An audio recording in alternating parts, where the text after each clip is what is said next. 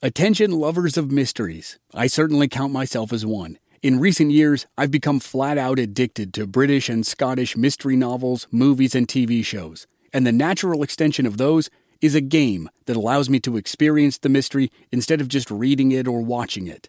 Don your own detective hat in June's Journey, a free, hidden object mobile game that delves into the captivating journey of June Parker, a self-proclaimed detective on a quest to unravel the mystery surrounding her sister's untimely death. It's set in the glitz and glamour of the Roaring '20s, and you play as June, deciphering clues and uncovering secret plots within thousands of beautifully illustrated scenes.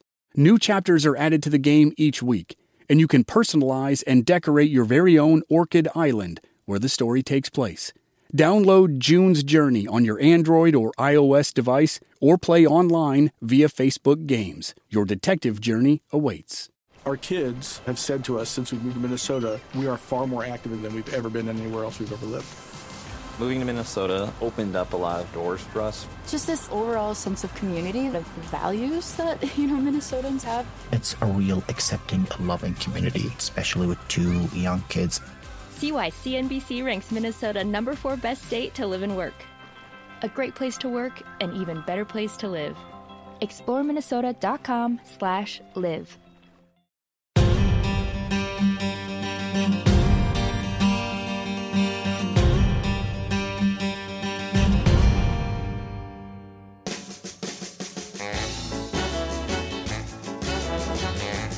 Legend will tell you that Tuesday evening, March 18th, 1919, was one of the loudest and rowdiest nights in a city that promised to be loud and rowdy every night. The stories say that every saloon from St. Claude to Gerttown, from Bayou St. John to the Quarter, and across the river to Algiers was a drunken bacchanal. Neighbors boasted of the wild parties they threw that night.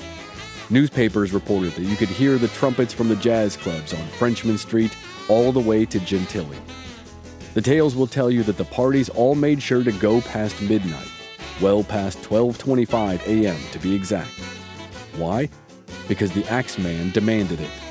He had returned to the shadows of New Orleans and restarted the hysteria he began the previous summer.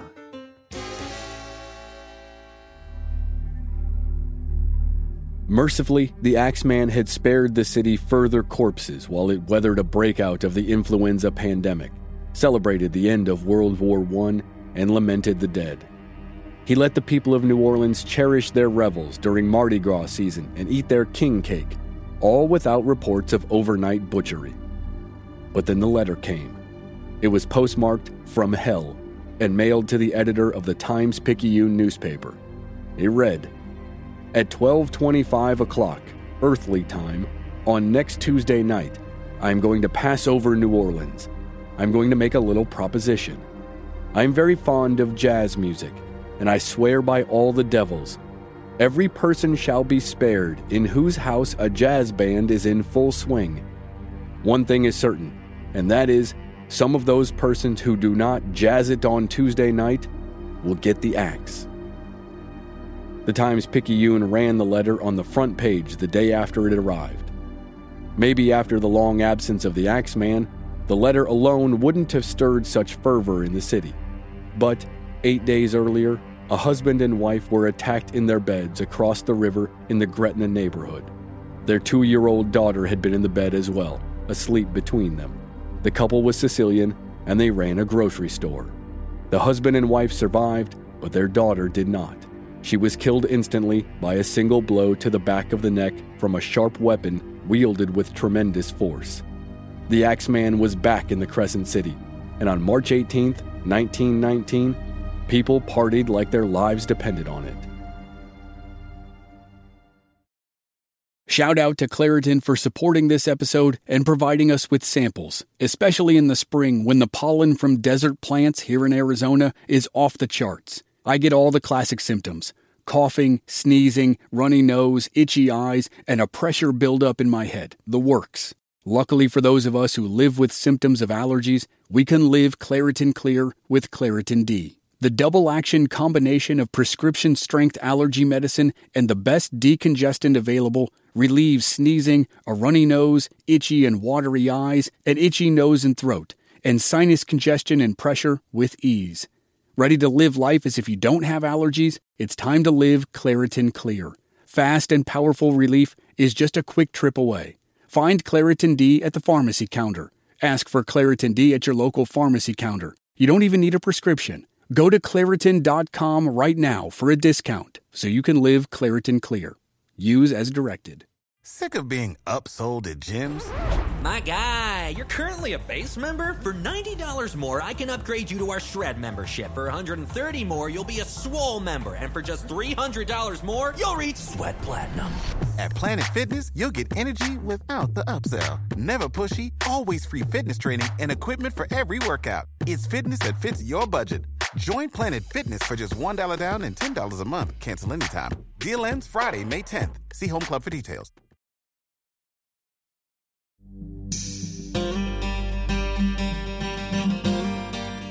From Black Barrel Media, this is Infamous America. I'm your host, Chris Wimmer, and this season we're telling 4 infamous stories from New Orleans over the next 6 episodes. This is the second half of the tale of a killer who haunted the city in the first quarter of the 20th century. This is Episode 5, The Axeman of New Orleans, Part 2.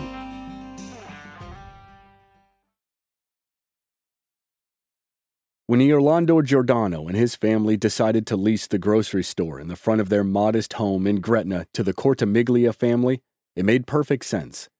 Orlando was in his late 60s, and a lifetime of hard work had taken its toll. Neither he nor his wife had the strength and stamina to work long days behind the counters lifting, reaching, and scaling ladders. Their son Frank would have been a natural successor. He was physically impressive, standing over 6 feet tall and weighing nearly 275 pounds. He was affable, fastidious, and a good salesman. But he was young and ambitious and had his sights set on other prospects. By the spring of 1919, he already had experience in both real estate and insurance. He also wanted a family of his own. He was engaged to marry his girlfriend, Josie, on March 19th, St. Joseph's Day. When Charles and Rosie Cortimiglia, the Giordano's next-door neighbors, showed an interest in taking over the store, Orlando was thrilled. The couple was sociable, well-respected in their community, and hardworking. Orlando felt they would be outstanding tenants, ones he would be happy to help through the growing pains of running a new business. The arrangement worked well, and the two families became even closer. Frank, who looked forward to children of his own, doted on the Cortimiglia's young daughter, Mary. He spoiled her with gifts and was always ready to babysit if the Cortimiglias had a need. But in December of 1918, Orlando Giordano abruptly ended his agreement with Charles and Rosie and took back the grocery store. The Cortimiglias were livid. They felt Orlando's move was bad business, and they felt betrayed by their friends. And they didn't take the affront lying down. Charles built his own store nearby, and it was immediately successful, much to the displeasure of the Giordanos. In the Gretna neighborhood, the tension between the two families was well known in the spring of 1919, and it would be in the front of people's minds when the horror took place on March 9th. Around 3 a.m. that morning, a man crept into the Cortimiglia's backyard. At the back door, he carefully chiseled out the bottom wooden panel of the door. He woke no one in the house as he slipped inside. He entered the kitchen, clutching the family's axe. He didn't touch anything in the house. He wasn't there to rob them. The man found Charles and Rosie in their bed asleep, with their daughter Mary tucked between them. He viciously attacked them with the axe. A neighbor discovered the scene a few hours later, and her screams woke up the neighborhood. People ran toward the house.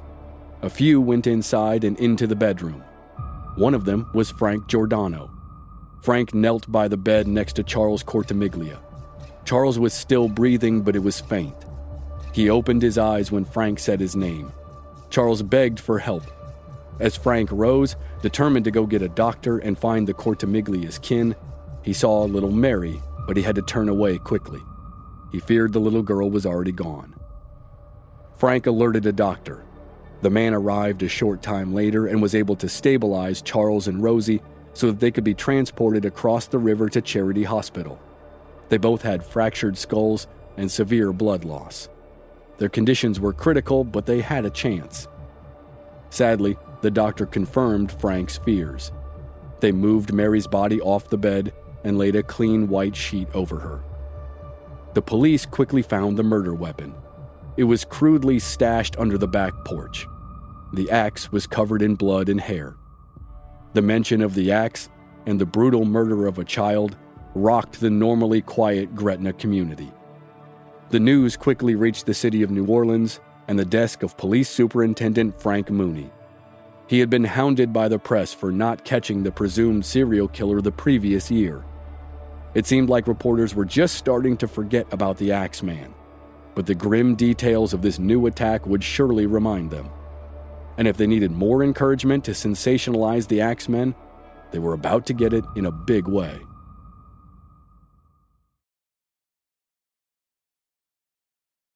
What became known as the Axeman's Letter was published by the Times-Picayune on March 16, 1919. The letter was dated 3 days earlier. It was 478 words long, addressed to the editor and signed The Axeman, and it was postmarked from Hell. The author claimed to be a demon, quote, the worst spirit that ever existed in either fact or the realm of fancy. He boasted that, at will, I could slay thousands of your best citizens. He mocked the audacity of the police to believe they could catch him, and he took pleasure in their failed efforts. When I see fit, he wrote, I shall come again and claim other victims.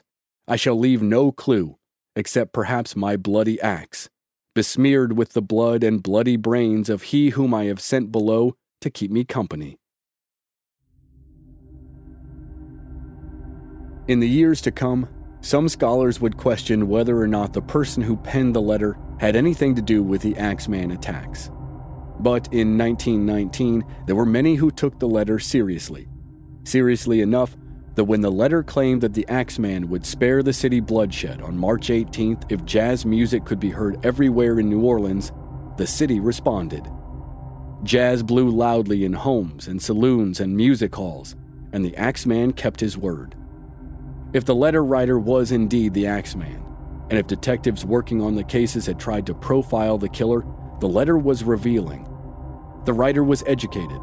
His writing showed at least a high school graduate's level of proficiency. He was worldly. He referenced Franz Joseph, who was the Emperor of Austria until his death in 1916. And the postmark, From Hell, was almost certainly a reference to Jack the Ripper. The most famous and infamous murderer in Britain's history sent a letter purporting to be from hell to the head of a community watch group during his killing spree 30 years earlier. The Ripper, however, included a grisly token with his missive, a kidney from one of his victims. The Axeman's letter stirred the hysteria back up, and at least one savvy businessman sought to capitalize on it. Joseph John Davila was a musician who had a few songs that garnered national attention on the vaudeville circuit, including Give Me Back My Husband, You've Had Him Too Long, which was sung by the legendary Sophie Tucker. After reading the Axeman's letter in the newspaper, Davila swiftly scored a jazz number entitled The Mysterious Axeman's Jazz, with the subtitle, Papa Don't Scare Me. As much as he tried, he was not able to get sheet music printed by March 18th. But when he did, it sold fast. Davila did so well with the song that some scholars have speculated that it was he who wrote the Axeman letter, and it had just been a ruse to promote his music. But if the Axeman was real and truly the author of the letter, he made good on his guarantee that he could not be caught. The police remained bewildered and without a suspect throughout the summer of 1919. But luckily, there were no new attacks to investigate. Maybe high summer heat in New Orleans was too much, even for a self-proclaimed demon. Regardless, the Axeman went dormant long enough for the authorities to think that maybe they were done with him. But they weren't. Though in the meantime, they had a suspect for the recent attack on the Cortamiglias. The police in Gretna became convinced that the killer hadn't been the villainous Axeman at all. By the time the letter ran in the Times-Picayune, Gretna detectives had already arrested their suspect, Frank Giordano, the son of the grocery store owners. When you need mealtime inspiration, it's worth shopping Kroger, where you'll find over 30,000 mouth-watering choices that excite your inner foodie. And no matter what tasty choice you make, you'll enjoy our everyday low prices, plus extra ways to save, like digital coupons worth over $600 each week. You can also save up to $1 off per gallon at the pump with fuel points. More savings and more inspiring flavors make shopping Kroger worth it every time. Kroger, fresh for everyone. Fuel restrictions apply. This episode is made possible by PwC. A robot may not be coming for your job, but competitors are coming for your market share. At PwC, we pair the right tech with the right solutions to help you gain a competitive edge. Reimagine operations from the cloud, fuel innovation with responsible AI, and detect risks before they become headlines. That's human-led and tech-powered. It's all part of the new equation. Learn more at thenewequation.com. Although doctors at Charity Hospital privately believed the wounds to Charles and Rosie Cortimiglia would prove fatal, both survived the Axeman's attacks. Tragically, they awoke to news that probably made them wish they had not. Their daughter Mary was gone. The police questioned Charles several times, but the grieving father could only say that the attacker was big and that he was white. The fact that nothing was stolen made any investigator who didn't believe in the Axeman presume that the crime must have been personal, maybe revenge. If Gretna detectives canvassed the neighborhood, they would have discovered the bad blood that was thought to exist between the Cortimiglias and the Giordanos. Rosie Cortimiglia was also a grieving parent, obviously, and she was recovering from massive head trauma a few days after the attack when investigators began to question her. At first, her memory was even more vague than her husband's. Doctors urged the police to tread lightly, and they implored them to understand how fragile the minds of the Cortimiglias were. But police questioning of Rosie quickly began to look more like an interrogation. By the end of the week after the attack, the police claimed that Rosie accused Frank Giordano and his father for the attack. Frank Giordano was immediately arrested. He would end up sitting in a prison cell for the Feast of St. Joseph, the day he was supposed to be married. And not long after, his father Orlando joined him behind bars. They sat in prison for more than a month before being charged. On May 5th, they were both indicted for murder. If found guilty, they would be sentenced to death. When the trial began, the district attorney's case against the Giordanos was based largely on Rosie's statement and portraying the Giordanos as jealous and vengeful. They had statements from several people who claimed that both Frank and Orlando had threatened violence against the Cortimiglias. The statements were given to the jury, but none of the accusers were put on the witness stand.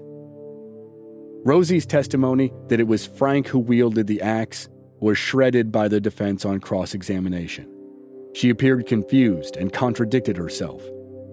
The doctor who signed for her release from Charity Hospital testified that there was no way she was in any condition to be questioned by the police when she finally accused Frank and Orlando.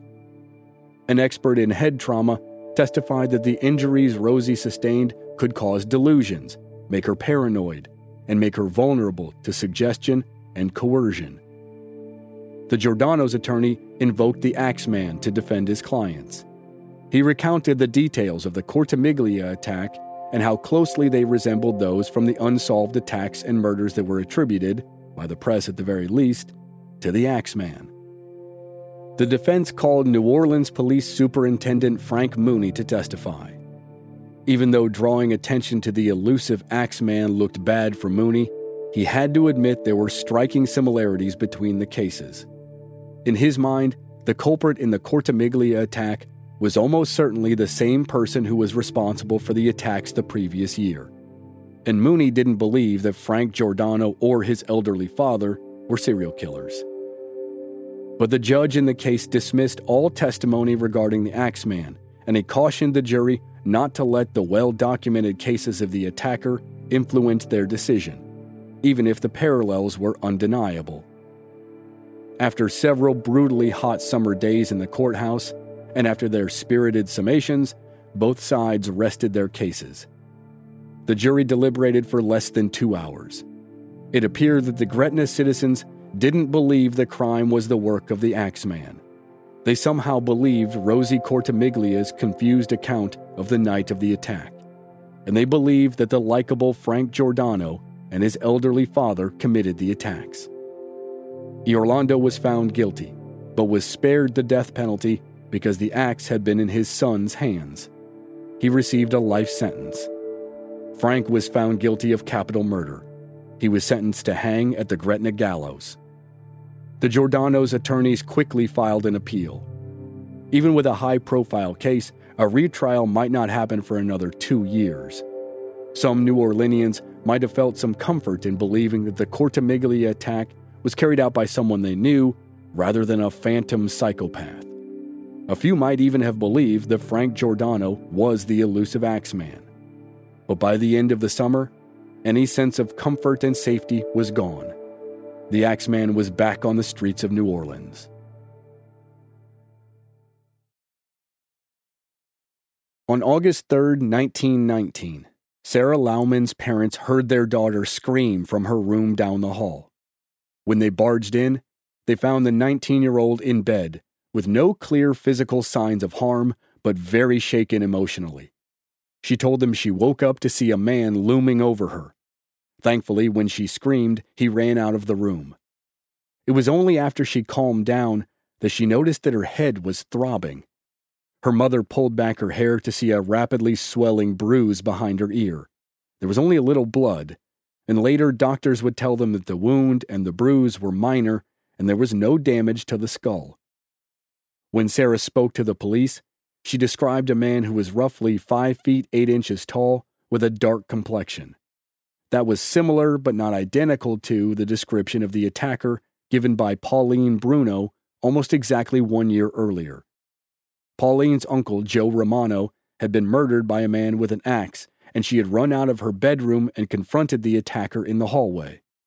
The Romano murder was the last in the first wave of the attacks. At the Lauman home, a weapon could not be found right away, but the family's axe was missing. Later, it was discovered down the street. It was dull and there was no blood on it, but the police were safe to assume it was used to strike Sarah. Even with some of the differences in the attacks, the press was quick to declare the Lauman attack the work of the Axeman.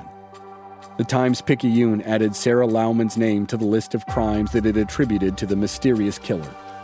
The list included Joe Romano, Joseph and Catherine Maggio, Louis Bessemer and his mistress Harriet Lowe, and 4 people who were attacked in 1911.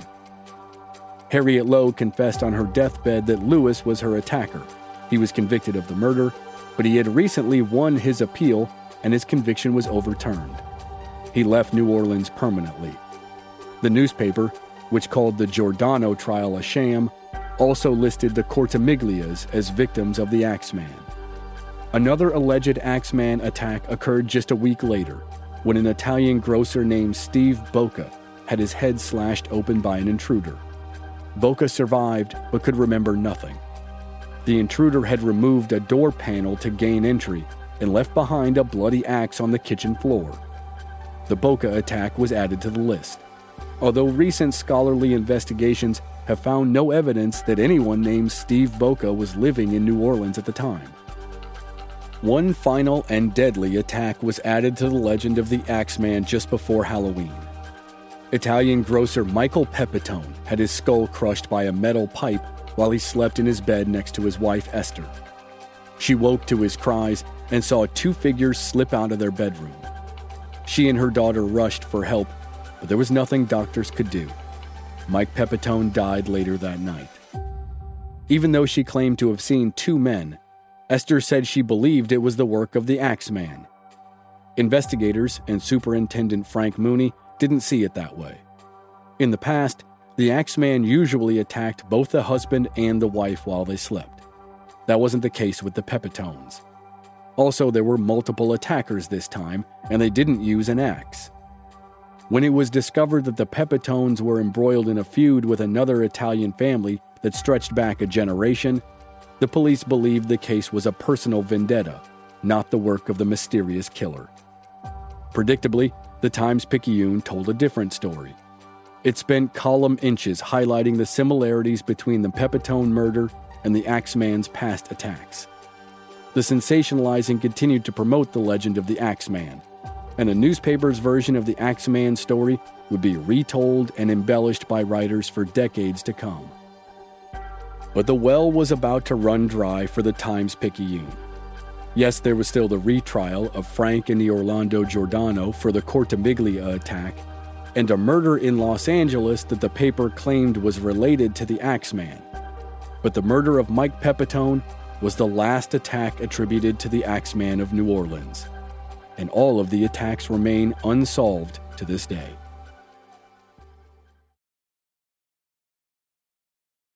Police Superintendent Frank Mooney took the job of overseeing law and order in New Orleans just before the Axeman killings started in 1918. His short tenure as chief peacekeeper ended 2 years later, a little more than a year after the Axeman disappeared for good. It was a rough job, even without the chase for the ghost who became the city's most notorious killer. Crooked cops, a broken bureaucracy, and puppet politicians plagued his time in office. Mooney was a rule follower in a city made famous by its loose interpretation of the rules. He was relieved to hand over his badge, tip his hat, and return to the private sector. The retrial of Frank and Orlando Giordano kept the name of the Axeman in the papers, but merely as an aside. The father and son remained in prison for the rest of 1919 and most of 1920. The Cortimiglias, damaged by their trauma and the loss of their daughter, didn't fare much better. Their grocery store began to struggle, and Charles and Rosie's marriage never recovered from their visit from the Axeman.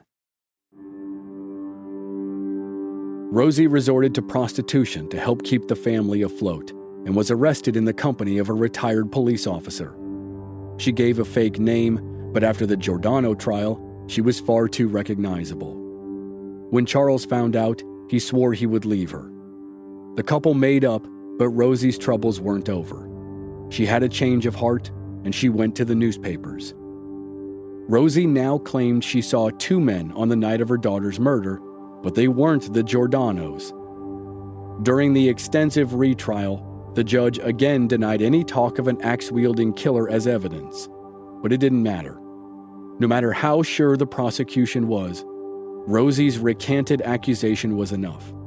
Frank and Orlando were acquitted and allowed to go free. When released, both men told the newspapers they were happy the ordeal was over and they had no ill will towards the grieving, traumatized Rosie Cortimiglia. In Los Angeles, California, in late 1921, a woman named Esther Albano gunned down a man named Joseph Mumphrey, who had blackmailed her family and killed her husband. Esther was extraordinarily unlucky. This was the second husband in 2 years who'd been murdered. 2 years earlier, when she'd lived in the Central City neighborhood of New Orleans, her husband, Michael Pepitone, had been killed.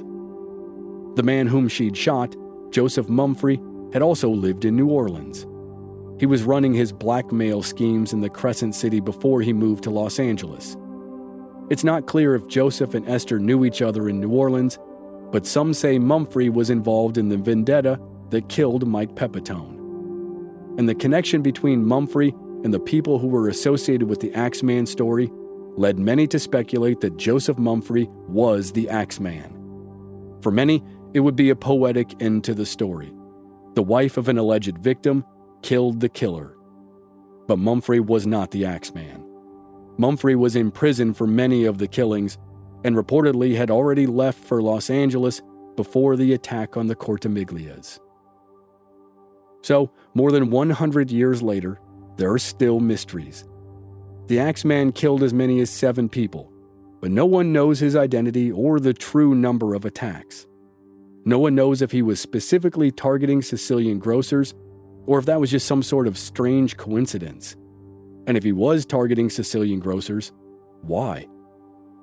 Author Miriam Davis does a great job of trying to answer the questions and provide a profile of the killer in her book, The Axeman of New Orleans, The True Story.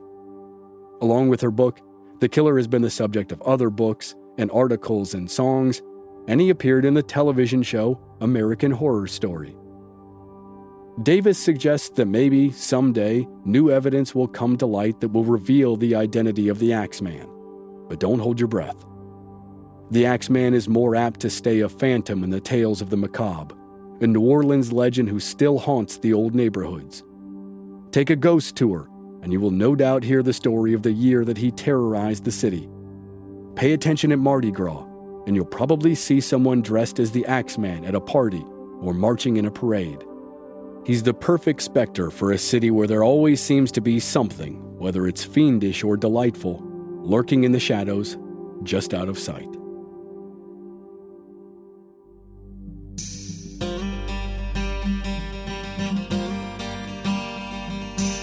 Next time on Infamous America, we wrap up this series of infamous stories about New Orleans with one last tale of intrigue and murder. The story of the Trunk Murders happens next week on the season finale here on Infamous America.